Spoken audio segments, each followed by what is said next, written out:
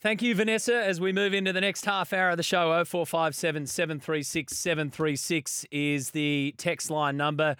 Tim, hope you got out of that what you were asking for, the Mitch Marsh speech from last night, and also Ash Gardner's speech as well. I didn't catch those cricket awards last night. I was busy last night, so if you did, let me know what you thought about them.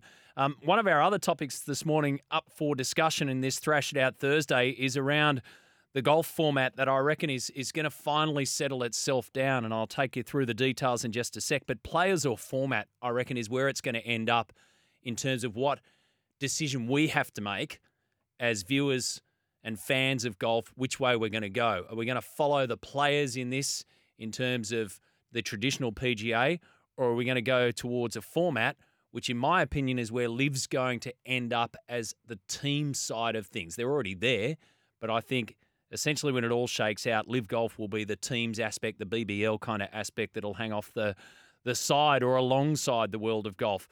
So let me know your thoughts on that one. Rob Quiney's joined us on the line as we get back into some cricket talk. Morning, Rob.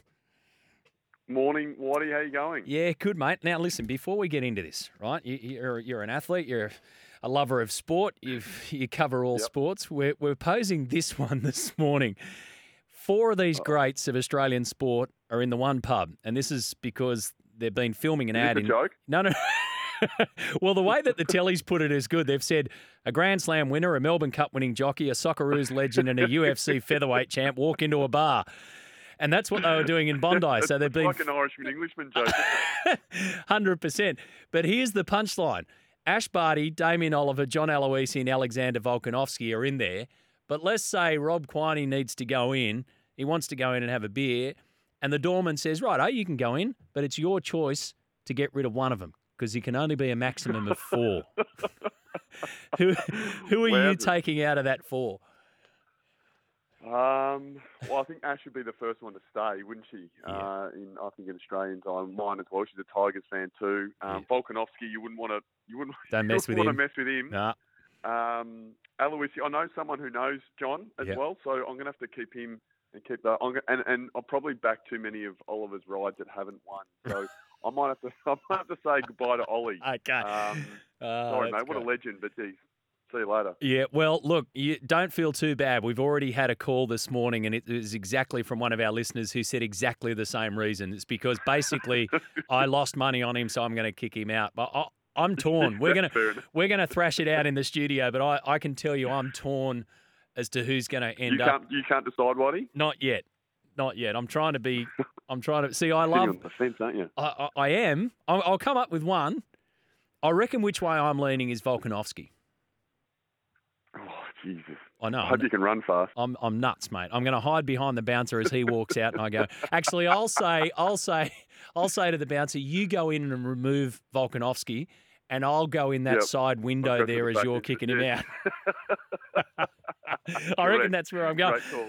Mate, Mitchell Marsh, I tell you what, there wouldn't be too many people who'd want to kick Mitch Marsh out of a pub and go and have a beer with because he's that kind of bloke.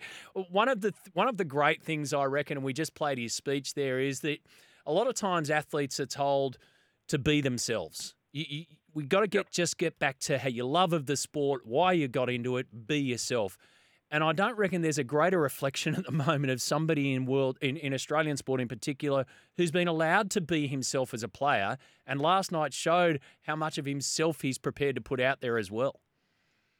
It was an amazing speech, wasn't it? I'm the same as you, mate. I didn't get to watch the awards, but I caught the 8-minute speech post or at the end of the awards, and it was like a culmination of like about 10 years or 8 years build up, and he obviously referred early doors. I think it was about 4 or 5 years ago about potentially being the most hated Australian cricketer. And in terms of authenticity around the group, even when he was struggling for runs and there was a lot of pressure on him from the media to score runs or should be in the side, he was always that person that was still, like having fun and, being so empathetic to his teammates. And that's why he is so loved, because he's been so consistent and authentic over that whole period. And I think, everyone in that squad, whether it be the Test squad, the One Day squad, the T20 squad, has absolutely adored that good things to happen to someone like Mitch Marsh. He's getting runs, and when he's bowling, he gets the odd wicket as well. He's leading the T20 side now, and one of the comments he made earlier, because I just turned it back on this morning to see the red carpet stuff with a great cricketer, and one of the things he said was 6 months ago I wasn't sure about my place in the team, and he goes, now I'm resting, and that's the difference in probably mindset for him. So I'm a big believer, like I said before, good things to good people. He's turned it around. I guess now the challenge for him is to go, righto, I've been acknowledged for what I've done on the field.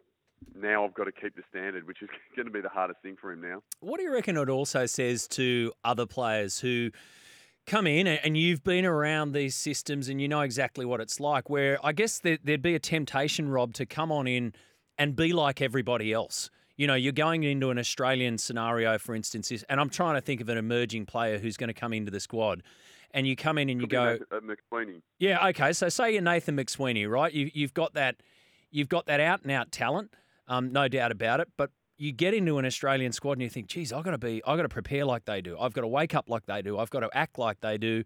Whereas this is kind of saying, you know what? There's part of that, but the most important thing is to stay solid to who you are, which is why you're here in the first place. Yeah, spot on, Whitey, and that's the feel of the group at the moment. There, personality does come into it as well, because I think people play like their personality. And if you look at Uzi at the top of the order right now, he does his own thing, mate. There's times where he's constantly making runs, and sometimes at a strike rate of 40 and high 40s and maybe 50. To get the job done, where, what we love about a Mitch Marsh and a Trav Head is they come out and they're taking it on for ball one, but that's not for everyone either. So whatever McSweeney's done to this point to make runs, like you just stated, is to get in and do the same thing.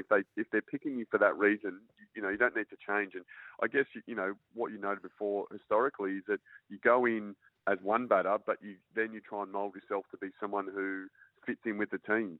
And sometimes that works, is like, because there's standards. You want to adhere to the standards, but I think when you get into that system, you're encouraged to be yourself, to embrace yourself, still respect the process and the people, but obviously to know that you can come up here, be yourself, play like yourself, and if it comes off, you'll be celebrated.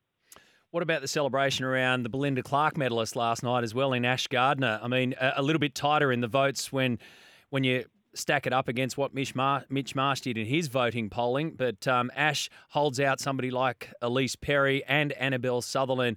I mean, what a performer. What an incredible performer. And again, the results tell the story here as much as the attitude does.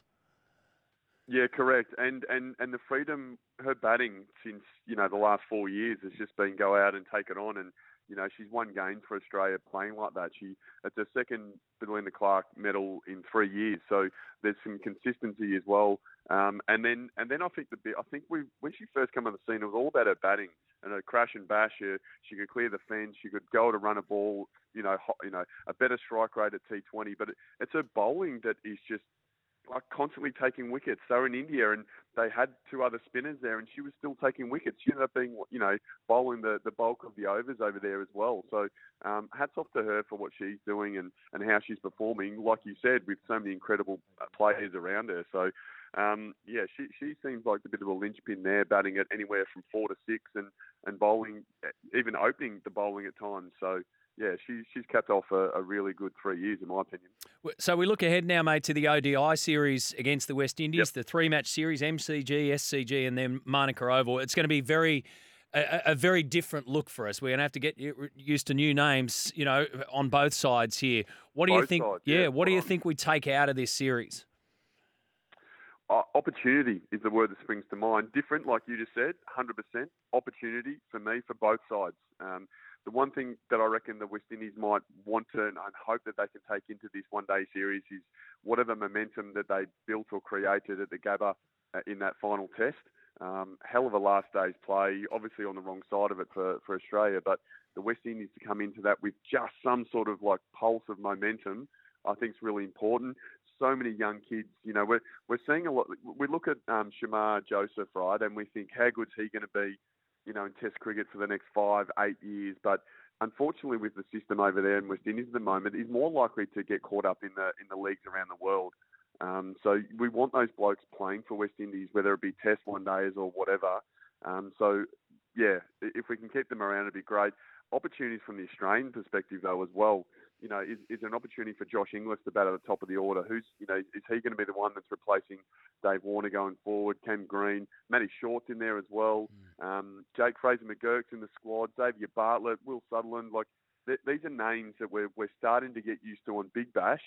And now we're going to see them in Aussie colours and then see how they go against the West Indies.